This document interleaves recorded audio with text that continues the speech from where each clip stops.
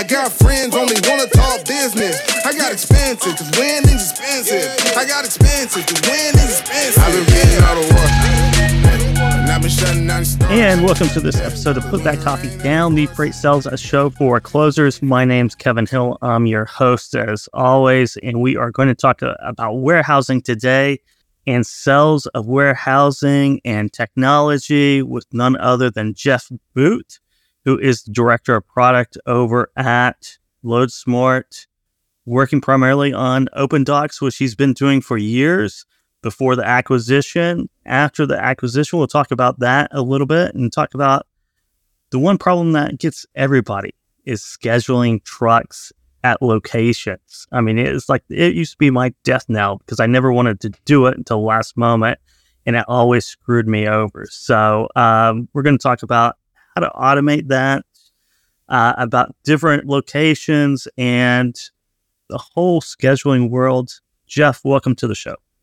Thanks a lot for having me. It's the least sexy industry that causes the most pain, and that's what I love about it. You gotta find these niches that you really geek out over and are going to invest the time in, that are not, very exciting for most people, but they're a real problem. And I love that everyone can relate to it. Like, oh my gosh, when I was booking trucks, scheduling appointments sucked. It was the worst. I hated it. And that's always really exciting for me that, okay, we've got some product market fit. We're solving a real problem.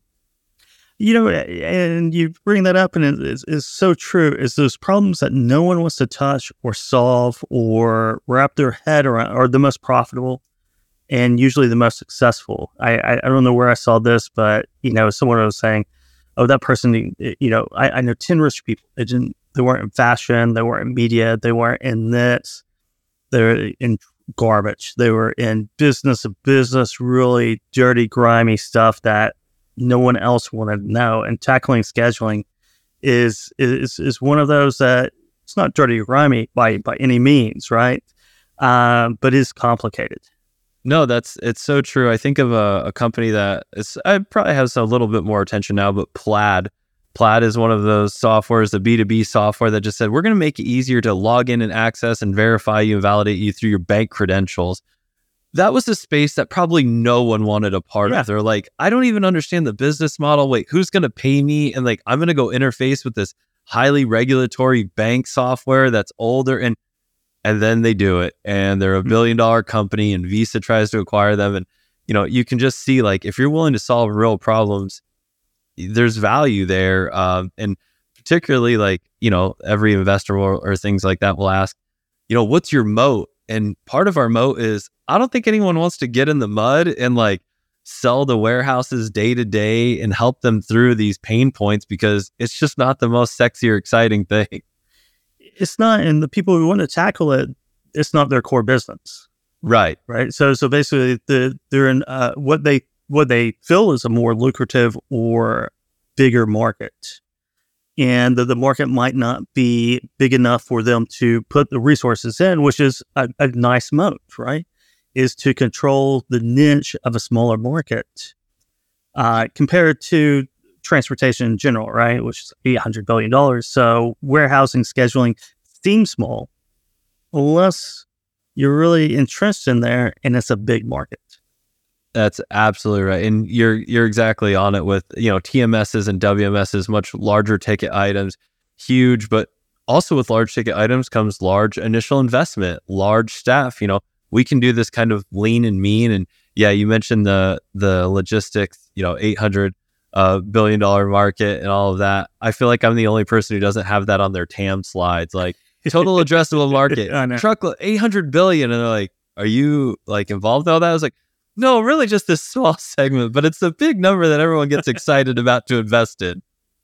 It really is. It's funny how the numbers in transportation, because it's so fragmented, skews everything. Because once you really start looking under the hood, and I'm doing this project right now, 25,000 freight brokerages. Well, about 1,000 of those control 90% of all the domestic truckload freight. So how many are there? Well, there's about 1,000 or so, right? And then a lot of other smaller players out there that are doing lifestyle business, doing income, sitting at their kitchen table, brokering loads, maybe making six figures. And that's about it. Yeah. No, and Which is good for life. Yeah, it is. And that long tail really can have a lot of value, especially like in your project, right? Everyone, I think most people could rattle off the top 10 to 20, and then you get into the 100, and then, 1,000's pretty deep, but then there's still 24,000 people or companies who are legitimately like moving freight in like a meaningful freight volume, and they need products, solutions, services, coaching, training, staffing. They're growing. And so there's opportunity there. And it's just, does anyone want to grind and go figure all that out? And the answer, I think, for you was most people know. So that's why you're doing it. Yeah, exactly right. You do what no one else wants to do, and there's your moat. We're the same boat, right? I don't think I don't think a lot of people woke up and got excited. They're like, let's replace this whole spreadsheet, email, phone call situation. Let's go call these warehouses who are busy, maybe not the most tech focused at this moment, because they're just trying to move the freight in and off their docks. And like, let's go call them all. Let's find solutions for them and let's help them implement it. Like, I just don't think many people want to do that. And, now we do have a few competitors in this space and one or two that have been around a little longer than us, but I don't think there's many who want to get in there, and that's what's allowed us to get a lot of traction and keep moving quicker and quicker. Yeah, and it is one of those. So we talk about detention, demurrage all the time. We talk about the conditions at shipping facilities. I mean, we do that at FreightWaves on the shipper of choice. I don't think scheduling gets talked about nearly enough, because that is one of the the greatest inefficiencies in the market, and it's one of the prime drivers, I think, of detention is scheduling mishaps. Yeah, absolutely, right. If a warehouse doesn't know what time you're even attempting to get there, right? It starts with just, what time are you planning to get there? Because even if it's not perfect, we've got a window, we've got something to work with. And over time, we can work on how reliable, you show up for those times. But it has to start with, what time are you expecting to get there, from both sides of it? Because if I'm expecting you, then I can be prepared for you. And prepared for you might mean staged product. It might mean people ready to load and unload. It might be the person at the guard shack to assign you a door quickly. But it's all about just that preparation, and you can't prepare if you don't have things on your calendar. And we feel like we're kind of the first foray into that for many facilities.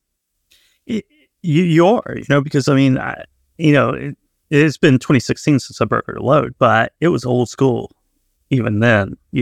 Really old school, like pen and paper, and just a confusing mess at a lot of warehouses. I wish I could tell you it changed. It's been 7 years, and look, we've done a good job. We have we have over 3,000 warehouses on our platform now, so we're making a dent. But everyone else who's not on platforms like ours or similar, they're still using those methods you're talking about, and you can see it, right? There's nothing worse for a broker when you get a tender to load that's 3 days out, 4 days out, and it's like, all right, we got to source this, we got to source it for a competitive price, a reliable truck.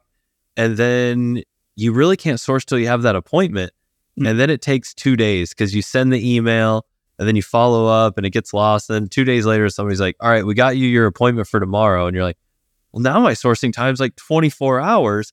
I'm going to get crushed on rates because I'm scrambling and I've got to fulfill this tender I accepted. And, ultimately that comes down to, is it going to raise transportation rates for the people who delayed it? Because that cost of hire is going to go up. They might raise the price, or even worse, they drop the load and you go further down your routing guide, maybe even into the spot portal, which is going to raise that price up again in most markets. And so there's a real negative impact there. There is. And I just remember there's one facility, there's one customer that I wouldn't get tender the load until the day before. Every single week is a weekly load. Wouldn't get it until 1 or 2 days, right? Yep. But it was shorter than the window. I had to pick up the phone and make the call to the delivery location, because they were always booked up 3 or 4, 5, 6 days in advance. And I couldn't get tender the load, primarily because they didn't know when they were going to finish the product. And it was just always a headache. Right. And then you're solving problems on their side. You're like, just to let you know, you guys always tender with 2 days in advance, but the facility we're going to always has a 6-day lead time. Yeah. And so I have to charge you for layovers, or I'm holding this in a facility because we just can't figure out these timing things that if you could tender this to me a little bit earlier, we could pick up, then we can hit this. Or you can call that facility and ask for, dedicated availability just for you. But that would save everyone a ton of money. But someone's got to highlight all those, put it together, and make a compelling reason to do it. That they do in our Jeff Booth. How long you been working with OpenDoc? Were you a founder of OpenDoc or early employee? I'm not early. Probably early employee is the best way, but I probably overcredit myself. I claim step founder. We got handed off and we moved through a new company. So actually, here in about a couple weeks, it'll be 4 years, and those first couple of years were with a parent company called Appointment Plus that launched the OpenDoc product and brought me and a couple other really great individuals on the product and engineering side in to kind of start building this. And it was this tiny little segment of this general appointment scheduling business. And they were scheduling for dog groomers and Costco tire and all these things. And they had just found a couple hundred warehouses that were interested. And they were kind of just repurposing the software to work for them. It was probably akin to a Google Calendar or something where it's not exactly right, but there's enough pieces you could get there. And that's where we started. Nice. That is awesome. And you're acquired by LoadSmart. When was that? Was that a year, 2 years ago? Yeah. So actually, same thing. We just map everything to August. It makes it easier. Same thing. 2 years in August, we'll have been acquired by LoadSmart. But actually, between that, it was kind of funny. Appointment Plus got acquired by another company called DaySmart, another generic appointment scheduling company. And so, our founders sold to them, and then we got there, and I kind of tried to really pitch, hey, you should let us spin this out. And they're like, who are you? What are we getting into? And I was like, I promise this will be worthwhile. Let's spin this out and let us get acquired by a strategic player because I think we're a really good fit. And I said, but the thing is, I have to build a brand new product from scratch because acquiring us and trying to cut out pieces of this product and create licensing agreements is going to be messy and no one's going to go for it. And sure enough, while we were in that process and building that first prototype, Felipe Capella from LoadSmart, the CEO and co-founder, came to us and he's like, I like what you're doing. We can figure it out. And I said, great. I'll call you back in 8 months once we've built this new thing and you have something ready to buy. And he's like, no, we'll figure it out now. I was like, we're really messy. We're really sorting a lot of things out. He's like, that's okay. We'll get through it. And so LoadSmart acquired us 2 years ago and we came over, and within the first 8 months, we built a ground up new product from scratch. And that's where we started bringing on new customers to that new product and started migrating all our legacy customers over. So that's what we've been doing for the last, almost 2 years. Oh, perfect. That's perfect. Now, I want to ask you this, because we talk about this in trucking, how many trucks are out there, how many carriers, how many warehouses are there? Let's just keep it simple in the U.S. All right. This is an awesome question and one we wrestle with all the time, right? Because when you have investors or people putting money towards a product, you want to explain what your addressable market is. And TM. Right. You got to tell them the TM, which is if every warehouse is going to pay us, $6, $7, $8,000 a year, and then there's times by how many. And so a lot of different schools of thought on this. I've looked at commercial real estate companies. I've talked to other startups who are selling to warehouses. My number is around 100,000, and it's a very convenient round number, but I do believe it's around 100,000. And I've had several other startups in the space kind of anchor to a similar number. But, there'll be people out there who reference Statista or there's some Bureau of Labor statistics and things like that say 20 to 25,000. The challenge is the definition of a warehouse is conceptual. It's not like a specific zoning requirement in the United States. And it's not, sometimes it's a building, sometimes it's a cross dock, right? It's less of a building. It feels more like a temporary building. Or a back room. You got it. And so I really think of it, when I say 100,000, I think of it as a dedicated facility that's, we'll call it at least, 5,000 square feet. It's of some kind of substantial size, bigger than that. and it's got shipments in and out of it. And that doesn't count things that I think are users of OpenDoc or potential, or the places like big box retailers. I used to work at a big box retailer, and our stores essentially behaved as a warehouse. Like a Lowe's has 3 or 4 docks behind it, and they'll have staged trailers and a pretty big back room. So I don't count those in my number. I really try to think of a warehouse as doesn't have a retail component, meaning there's no direct consumers going there. And so that's sort of how I balance it. So I think the number's about 100,000, but I would love if someone could give me a list of all 100,000 and confirm or deny that, because also those are my leads. Those are who I want to sell our product to. Yeah. I right. I think that's a very good point. You have to define what a warehouse is, because it is conceptual. Anything can be called a warehouse, but you have to have a very specific definition of your target market warehouse, right? Retail, you have trucks coming in, trucks going out, delivering that to the retail location or further downstream. And you have warehouse workers, you have some kind of system for cataloging. I think this might not be part of your definition, but somehow a third party that you're handling your customers or other people's freight, kind of like commercial trucking, right? You're handling other people's freight. Yeah, absolutely. That's how we really think about, a big component of our customer base is our 3PLs, right? And so that's how we really classify them. Do you store freight that doesn't belong to you specifically, right? You are not the shipper or ultimately receiver and final seller of that. And so we really flag that group. But yeah, it's funny. I always use warehouses, and I've really made that a general term of big building that receives stuff. But it's funny, especially you can tell the way tech's been sold in this industry and things like that. We'll have customers call and they're like, but will it work for a fulfillment center? I was like, oh, sorry. Yeah, you've overvalued my definition of warehouse. Fulfillment center, distribution center, whatever you want to call it. Like, if you've got things coming in and going out and people need to schedule them, we're perfect. I know, right? But people get that in their head. They're like, warehouse. Oh, warehouse means it's stored for at least 2 or 3 months. And where fulfillment means it's a 1 week turnaround. People have different definitions. And I was like, sorry, we're not that sophisticated. Just big buildings with stuff in it that you need to schedule. Oh, so you think there's 100,000? I think there's 100,000 of these. And I think, we have a little over 3,000 now. And so, using that real easy math, convenient for me, it's like, all right, we've got 3% of the market.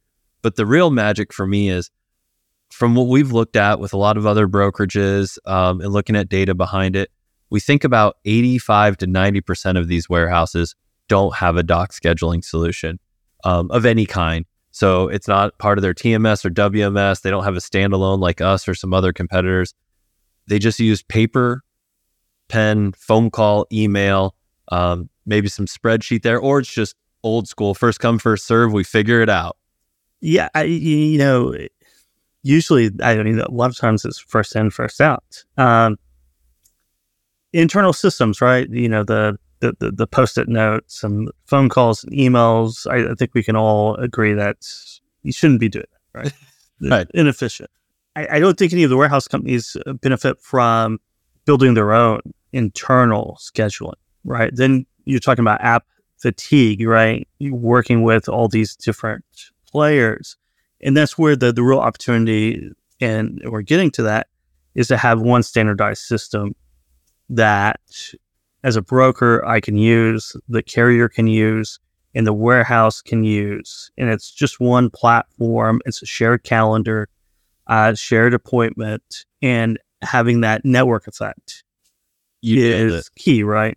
That's the dream. That's what we want to get to. And we really do believe that's where a ton of the value is. Again, we have other competitors in this space trying to do similar things, but we've really tried to be very user-friendly that allows us to kind of do that more effectively than others. We think we scale down to very small warehouses and scale up to very large enterprises because our product's just really easy to use, but it has depth and it's API focused, so we can integrate with those other systems. And we think that's a big part of our journey, is just being integration friendly, knowing that there's so much nuance to what people want to do to operate their warehouse, it's hard to take that paper and pen and turn it into software. And so we try to be flexible enough to accommodate all the different things they want while still standardizing it in a way that's usable for many people. But you talk about building it yourself. Look, there's really large, like Walmart built their own scheduling system, and it makes sense that they want to do that. But it's interesting. I hear a lot of feedback of like, oh man, the portal's down. We're struggling to book, and there's challenges with it. And so, I want to go to the Walmarts of the world and say, I think you could really use what we have and just integrate us nicely into your portal, and take that load off. Because I think people who don't build software day to day, they think it's not that hard. It's a scheduling tool. And then you start unpacking it, and then you start getting user requests, and they want more. Then you got to maintain it. And I think people underestimate it. And a great example was we have a really great partner out there, and they said, we've built a doc scheduler before. And I was like, oh yeah, I've seen that. That's great. Why are you still talking to us? And they're like, oh, we built it for one customer and we never want to do it again. It was the worst thing ever. And I was like, what do you mean? They're like, there's just so much nuance that people don't want to acknowledge. It's a pain in the butt. We hate it. And we built one and we know how to do it. And that's the reason we'll never try to sell it, market it, or deal with it again. And we'd rather just use you as a partner. And so now they recommend us and refer us. And that's a really good indicator to me of why people don't want to get in this space, because it's harder than you think. It is harder to think. And there's only a handful of companies out there like Walmart who have the resources to be able to go out and make those mistakes. Number one, right? Building your own, right? Or have the scale to even leverage your vendors to use it. A lot of companies, they don't, you mentioned one example right there. There are very few companies who even have the luxury of trying it and failing. Right. Yeah. Walmart can stroke a check, right, and throw on 35, 40 product engineering people. But also you get into, okay, do those product engineering people, do they get to build what they want? Do they have to use a certain code base? Are they restricted? And it starts to get in the nature of, it's hard for them to build a tool within maybe some of their systems. And look, Walmart can accomplish anything they want, I'm sure. But is it worth their time when you can just say, hey, hand it to the OpenDoc guys and don't even think about it. And if you got some feature requests, just email them over and we'll work them in. And just, why don't you be good at what you're good at and not worry about all this? You're exactly right on that point. It sounds so simple, but it's not. And that's the reason why there's software vendors out, because no one wants to mess with building their own software for their own proprietary use, especially when it needs to be shared.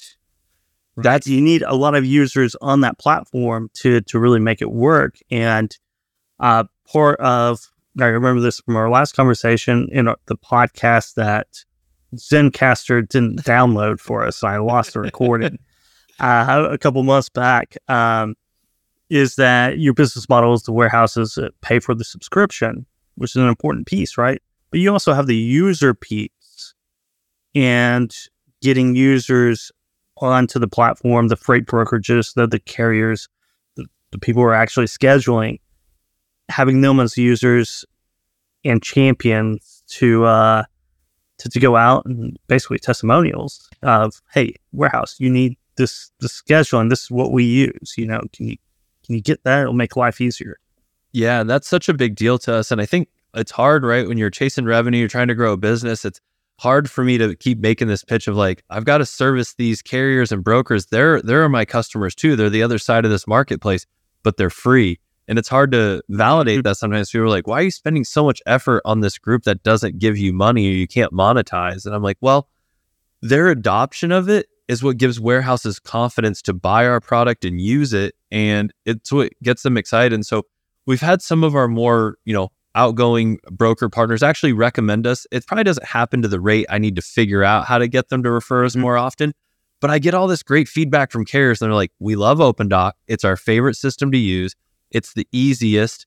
And these guys haven't even scratched the surface, because I start to say, well, now that you're booking a couple thousand appointments a month, just to let you know, we've got an API.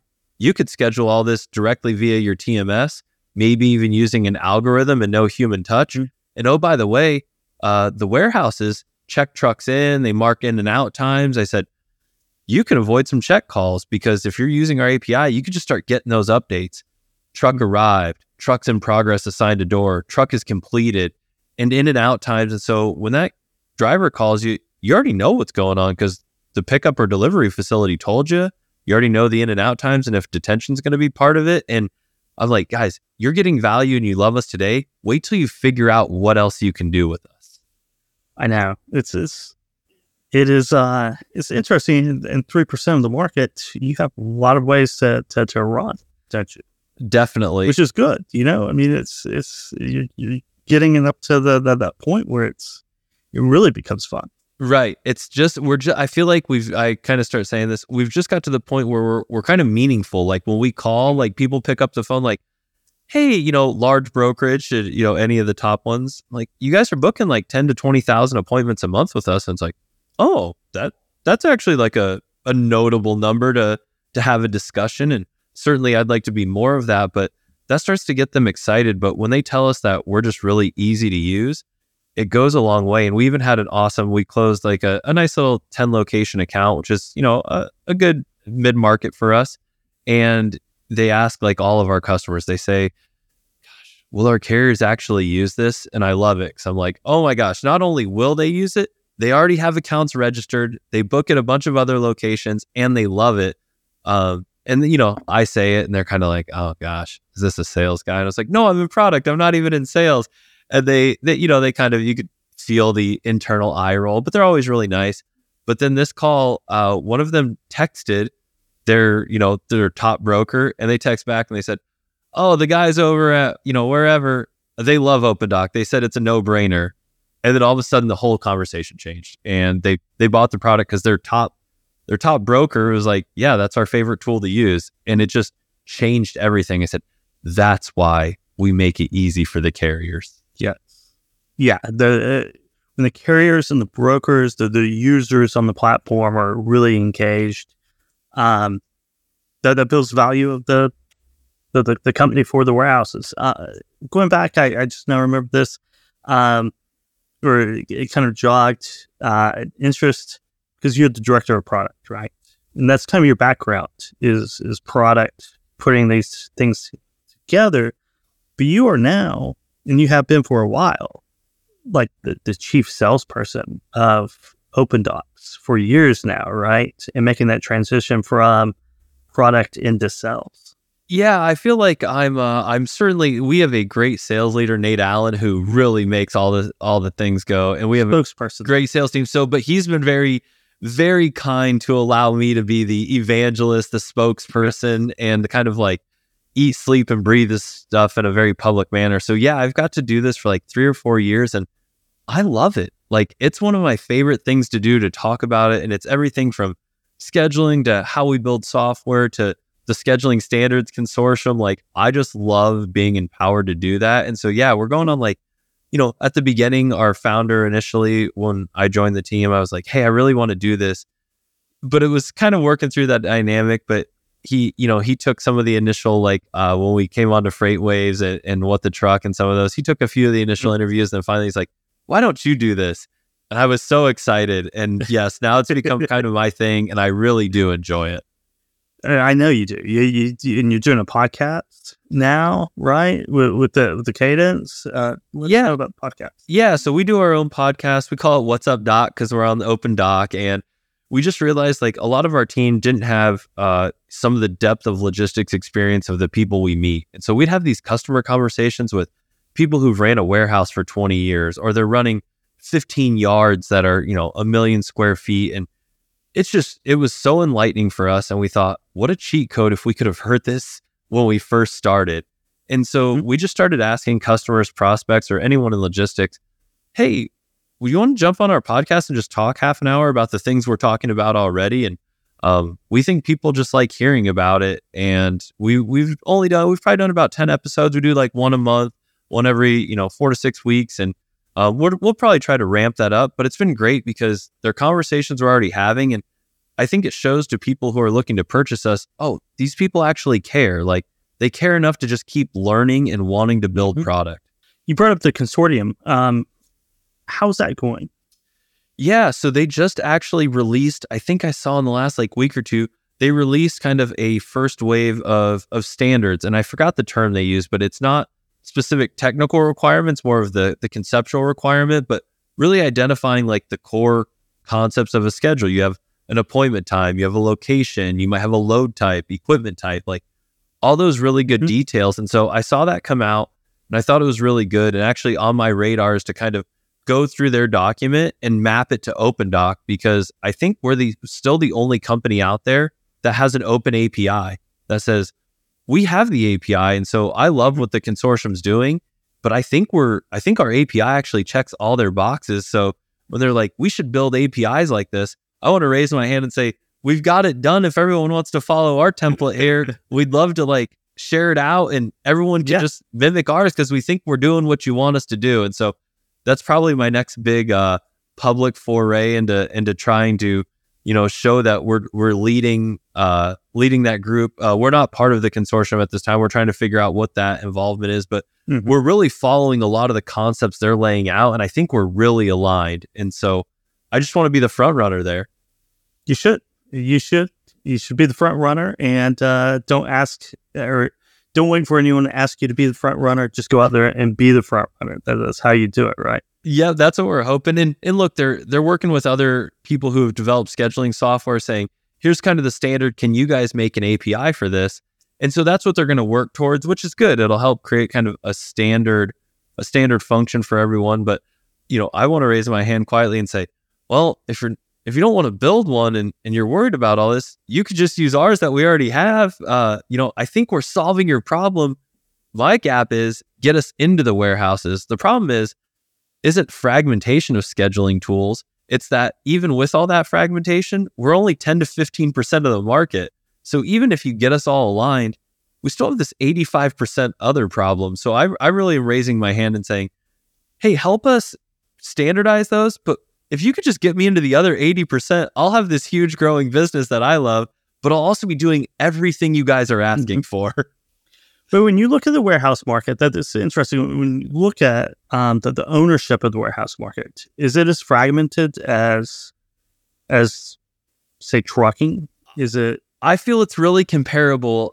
When I think about the top, and I've done a little bit of the math on this and research using Transport Topics has a nice like top 100 dry storage firms and cold storage. And I think I remember seeing, I think I did the math, and the top 100 represented about 8,000, 10,000 warehouses, something in that. And so if we think there's 100, the top 100 only 10%, and then after that it falls off quickly. And so you get really large companies out there like DHL probably operates and impacts 400 to 500 facilities.